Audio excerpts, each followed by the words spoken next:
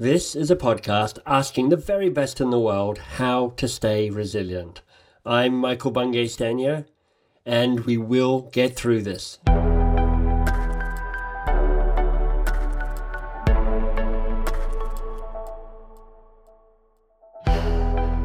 There's a reason I started Box of Crayons and I kind of launched my life as an entrepreneur. And it's not for some of the reasons that entrepreneurs have, which is like, I'm going to go and make money and I need to be rich. And it wasn't even so much about I want to change the world, put a dent in the universe, as Steve Jobs said. For me, it was a much more fundamental reason in some ways, which is like, I just discovered that I am a terrible employee. I mean, I look back on the bosses that I have had over my life, and most of them are like, you're a nightmare to work with. And I'm like, you know what? That's actually fair. I am a bit of a nightmare to work with. And one of the few people in my life who was a great boss to me was Kate Lai, who I get to talk to right now. Not only because she's just a lovely person and has a big heart and has all the characteristics you hope for in a leader, which is courage and clarity and direction. But one of the reasons I truly love Kate, and this will sound a bit odd, is her intolerance. And by intolerance, not of people, but actually of shonky, flabby thinking. She is one of the great autodidacts I know. She reads voraciously, and she has an ability to kind of stick a finger at the kind of weak thinking that often shows up in the world of leadership and resilience and whatever else, and going, well, that's not really good enough, is it? Somebody's just made that up.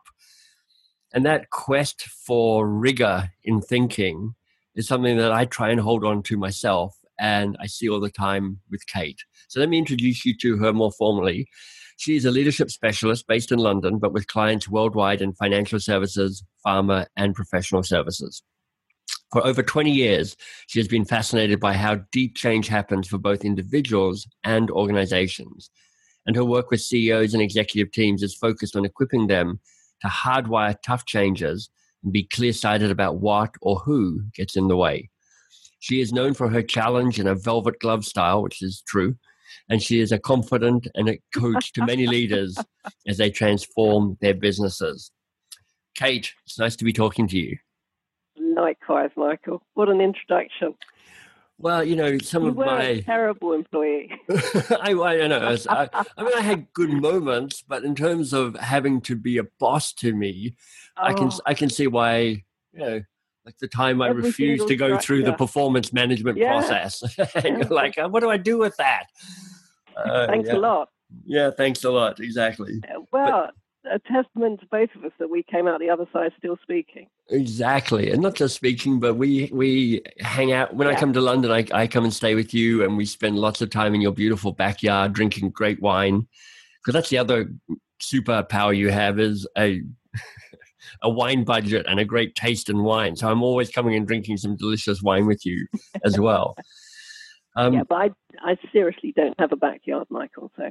Well, you have a walled garden. I have an Epicurean place of solace for my friends and loved ones to discuss serious issues like this. Exactly.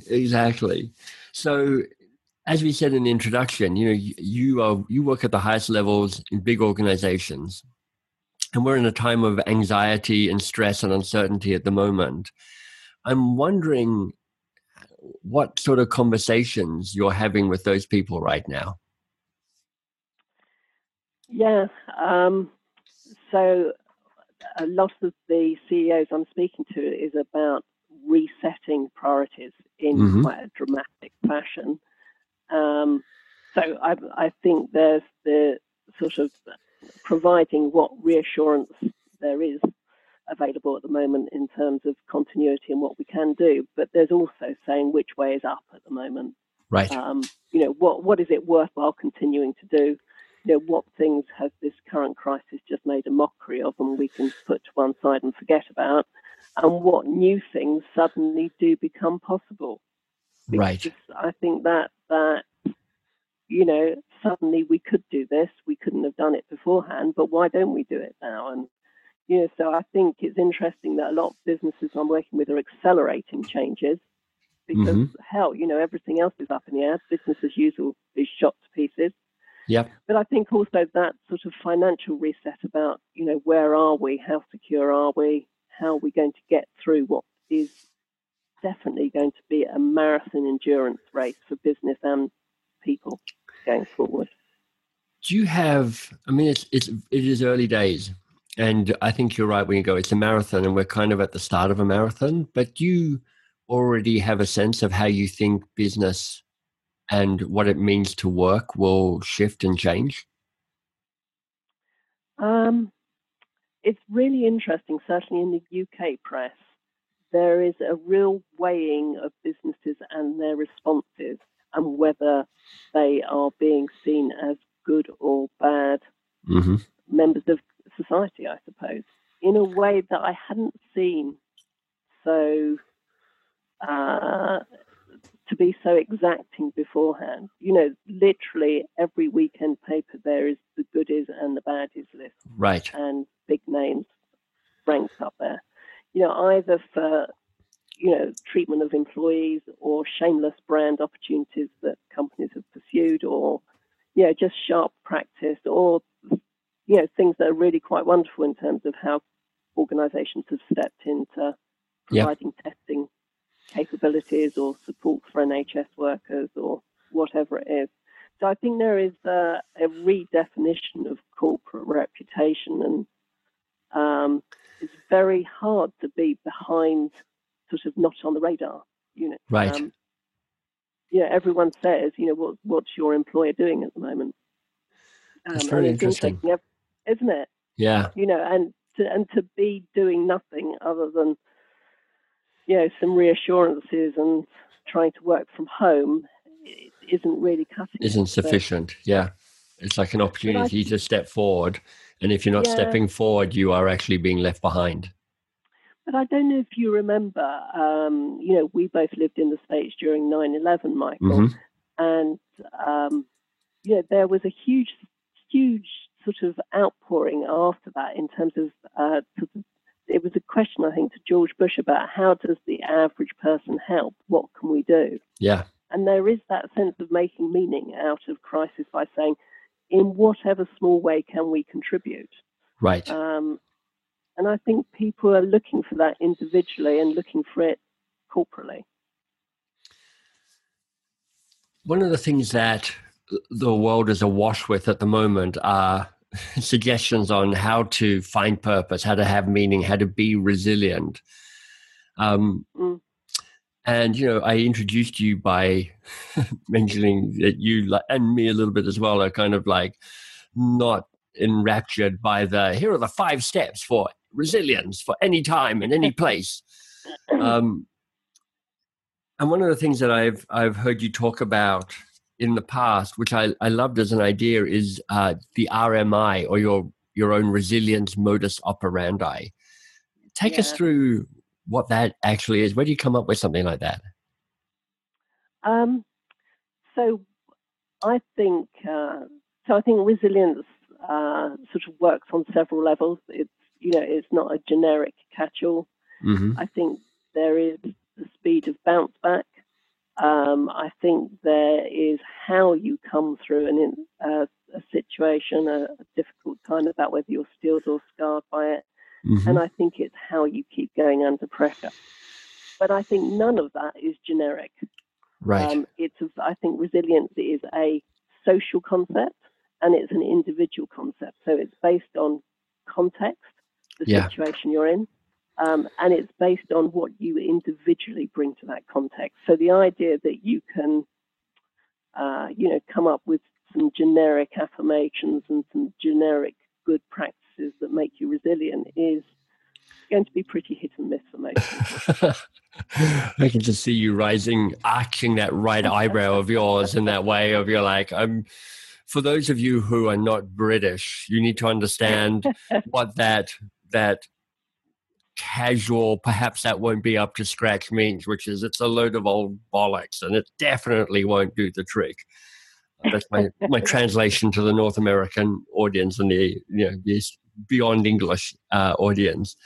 So when you're working with your CEOs and they're thinking about their own personal resilience and their own organization's resilience, yeah, do you have an explicit conversation about that? Is it just part of a more general piece around management? What's going on? How does resilience feed itself into those conversations typically?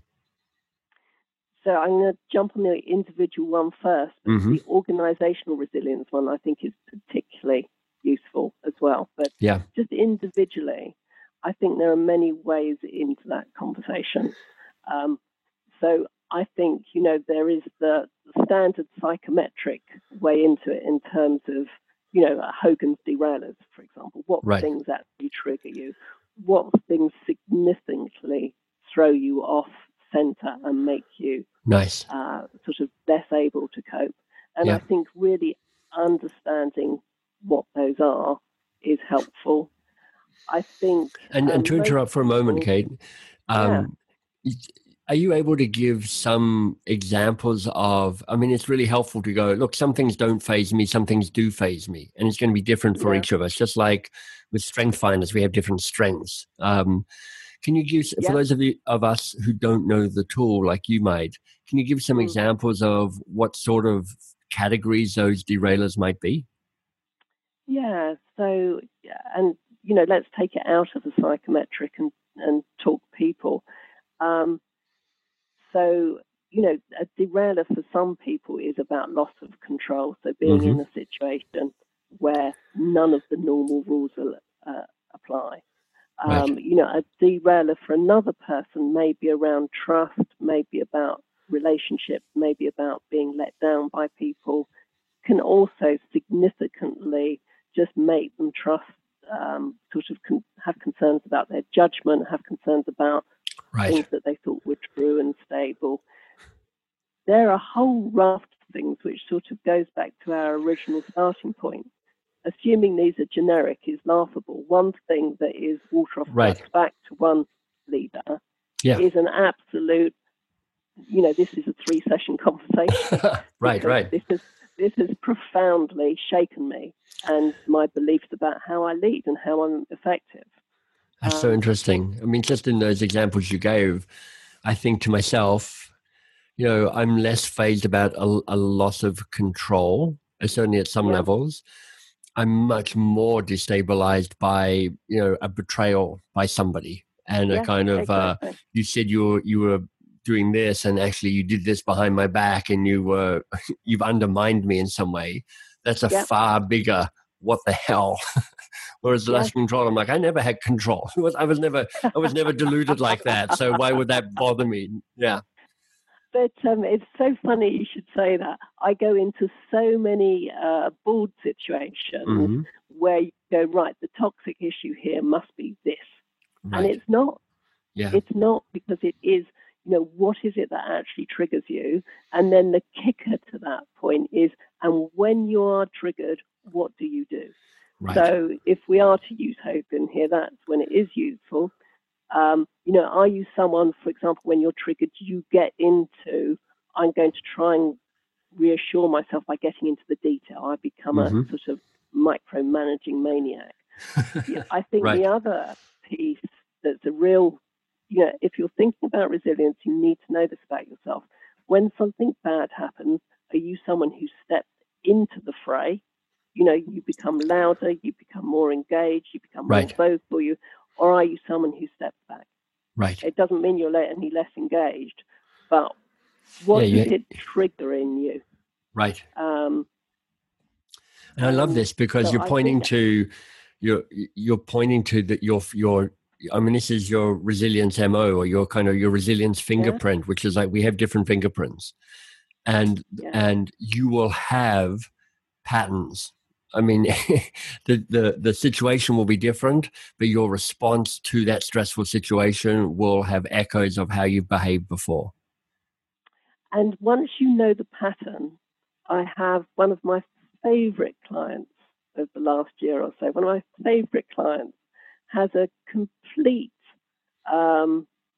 very predictable, very strong, very emotional pattern. to when she feels sort of other colleagues aren't making the mark, when she feels that people are ducking issues. And, because she now knows that pattern so well, I can say to her, apparently, I didn't realize I did this, Michael, it's very rude. Apparently, I used the "can you hurry up" sort of hand signal. Oh, yeah, the kind of round thing, yeah. Yeah. Sort of, we know where we are. Can we hurry up? Could you just jump to the end? Could we get back to the real work here? Because you're just going through your pattern. The fact that she can sit and call herself on that now, and I've had other clients who've just said, it's just like I put the record on. You've triggered me. I'm now going to, go through this roller coaster of emotion. But the faster I can recognize it, the faster I can come out the other side. It reminds me of my mastermind group we call the Brain Trust, which you've heard about many times. And we've been working together for 15 years. And I love these people, and they know me and they know my patterns just as I love them and I know their patterns as well. And honestly, as we think about our annual retreat, which is like 4 or 5 days hanging out together and having fun, but also doing work on ourselves and our businesses, it's got to the point where we're like, okay, why don't I just pretend to be Eric? Because I know all of Eric's issues. I know they're the same that they've been for the last 15 years. And Jen will go, well, I could just be Michael. I could just talk about his sort of like, after a big thing, he kind of melts down and then he goes, gets into a little existential. What's the point of it all? Nobody knows who I am. I don't even know what I'm doing anymore. I'm lost. I'm like, that's exactly how I always react. How did you know that? I know. Amazing. And there's something about, when people talk about emotional intelligence, the definition that has resonated most for me around emotional intelligence is that ability to see yourself in the moment and go, hey, how's this working? Do I want to react like this, or do I want to manage it or tweak it in some different way? That sort of outside in perspective on yourself. Yeah. And understanding your patterns is exactly what that's all about. I think the other piece, is understanding external factors that leave you weaker for being triggered. Be that fatigue, or be that solitude, or be that travel. Right. So I have a client in Boston who, if he hasn't worked out and if he hasn't eaten, it really isn't worth having a conversation with him. Right. And I now say that to him, how are we ticking the 2 boxes, or am I calling you another time? Because that's so really, good. And I think, when we're checking in with ourselves and saying, how robust am I feeling at the moment? Do I need to bolster myself? Do I need to take extra precautions? Recognizing those couple of things that really, if you haven't had a good night's sleep, or if you haven't been eating properly, what are the things that disproportionately affect you? And we all have one or two that, none of those. So good. We all have one or two, don't we? So this is part of what's so brilliant about this conversation, Kate, in response to the generic advice that you'll get on the 5-point LinkedIn article. Because everyone's like, eat well and exercise and sleep and meditate.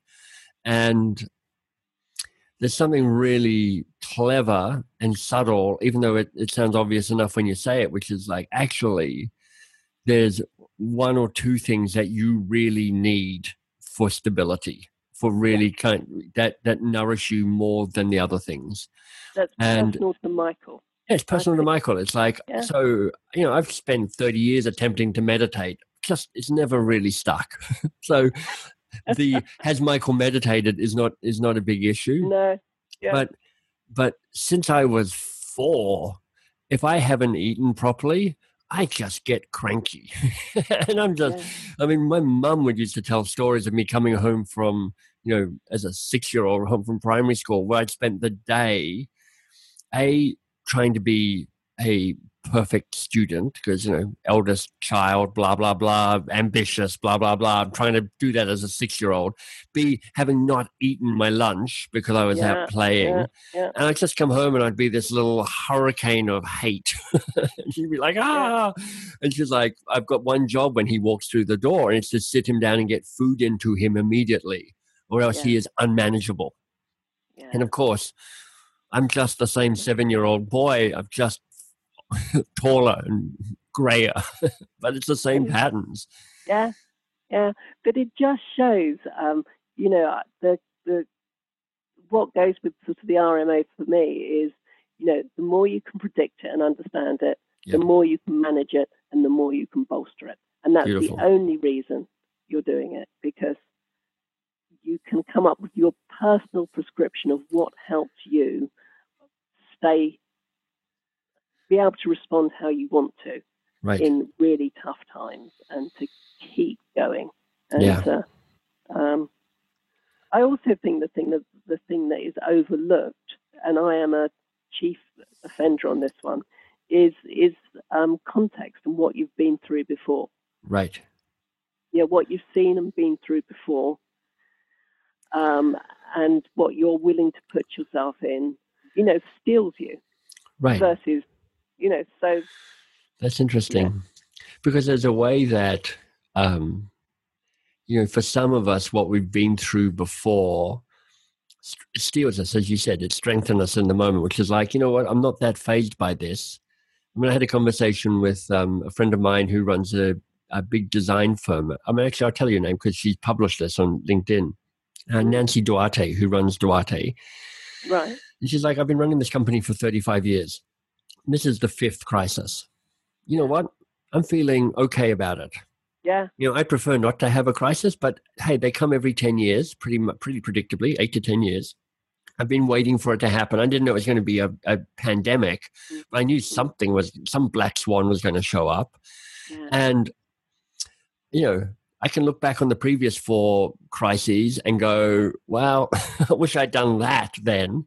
So she's like, I've done all that. We've got money in the bank. We've got plans. We've got restructuring the sales commission. She's done all the thinking so that she's ready for this moment.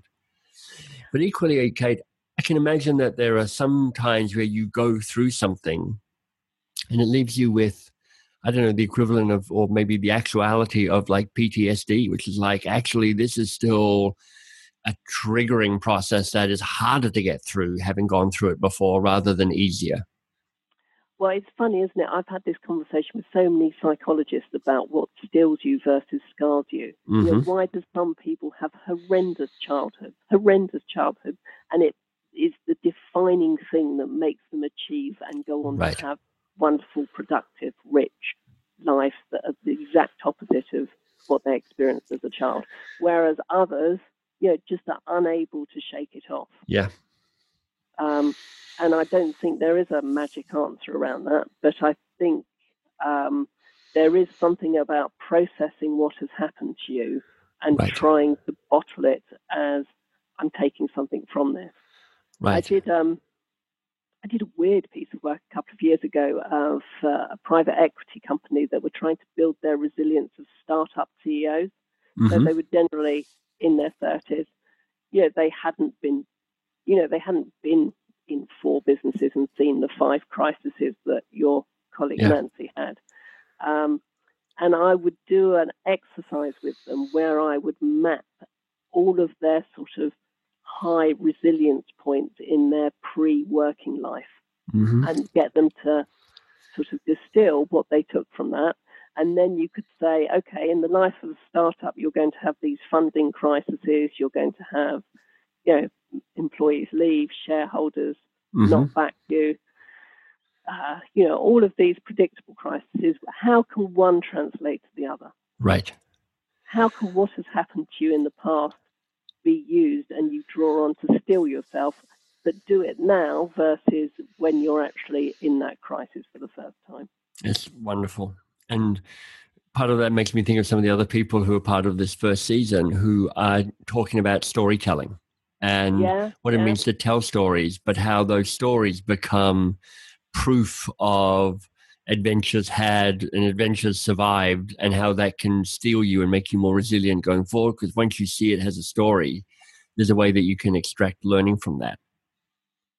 But equally, it goes back to something brilliant you wrote years ago that I loved, that was talking about, there are two choices of story, aren't there? I think right. You were talking about why you couldn't be a public speaker. Well, I don't even know what you're talking about. No. So you were talking about having a hair lip and yes. why it could define you one way or another. Right, exactly. So there was... I think you might be talking about perhaps the article I wrote for the End Malaria book, which is around how scars can be a source of strength for you, but you have to kind of actively make that choice. Yeah, perfectly said. Yeah. But actively, sometimes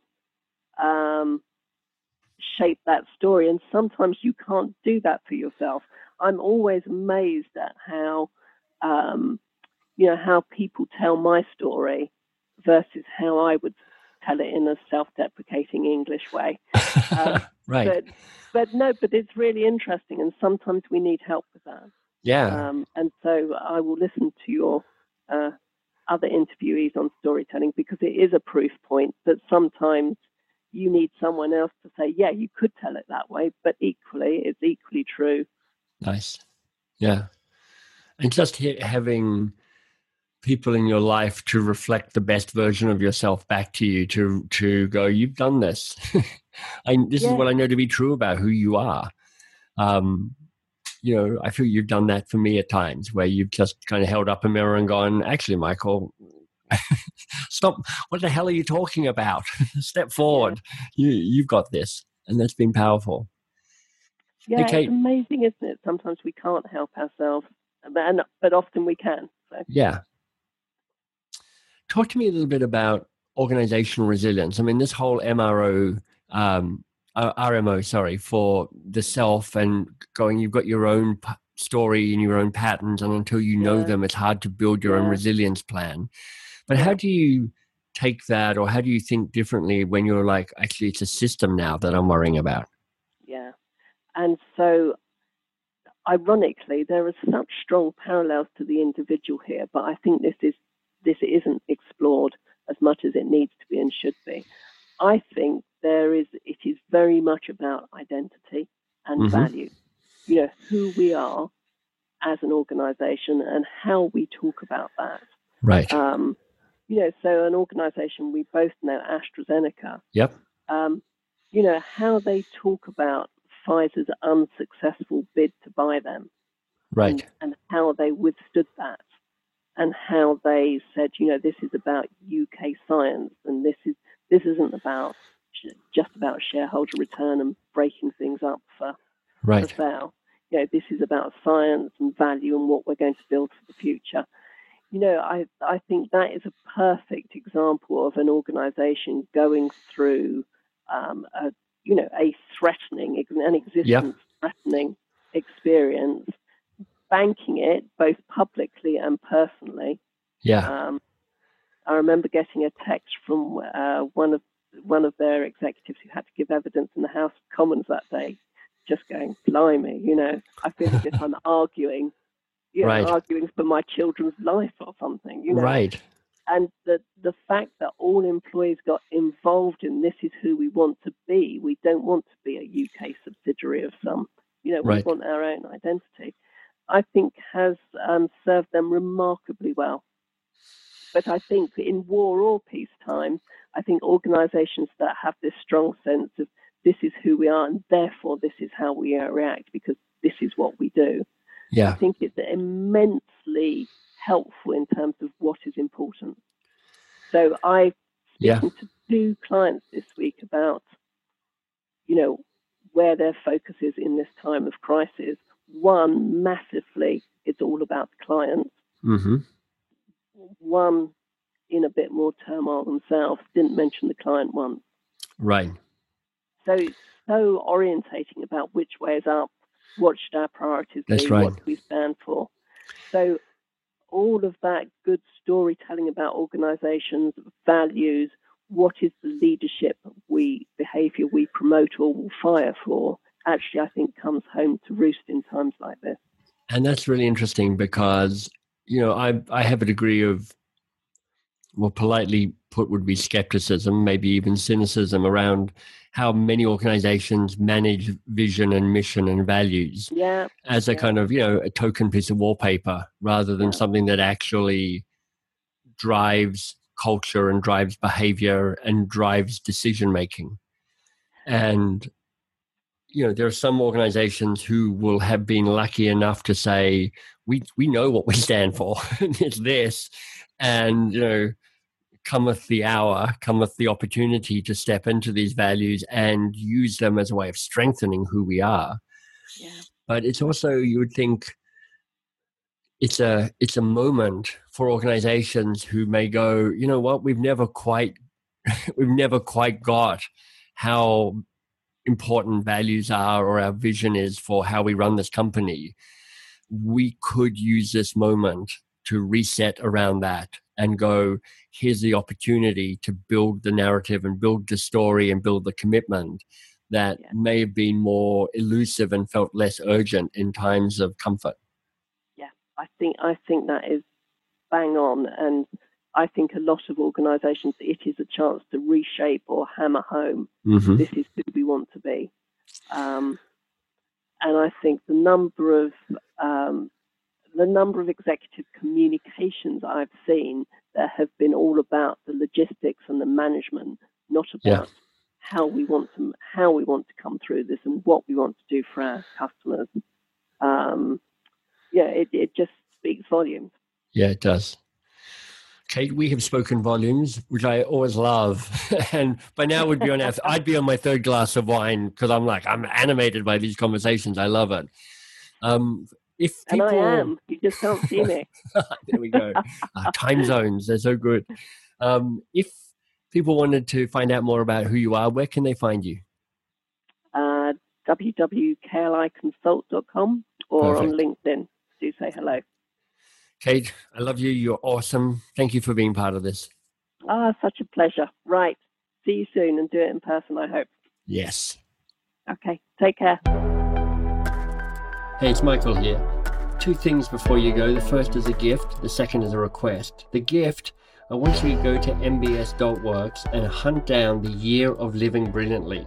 Really, it's some of my best work because it is a 52-week, 52-teacher, absolutely free video-based course where I spend a lot of time curating some of the smartest people I know and saying, teach me the best of what you've got. If you're looking to really step up, to have a year that's just a little bit sweeter, a little bit better than the year you've just had, that is a terrific resource. So please go and check that out. Absolutely free, no obligation, nothing required other than for you to sign up and get going on it. And then for the request, I just want what every podcast host wants, which is a little bit of love. So if you'd consider going to iTunes or Spotify or whatever your favorite podcast platform is and giving the podcast a bit of a rating and a bit of a review, that would be amazing. Thank you.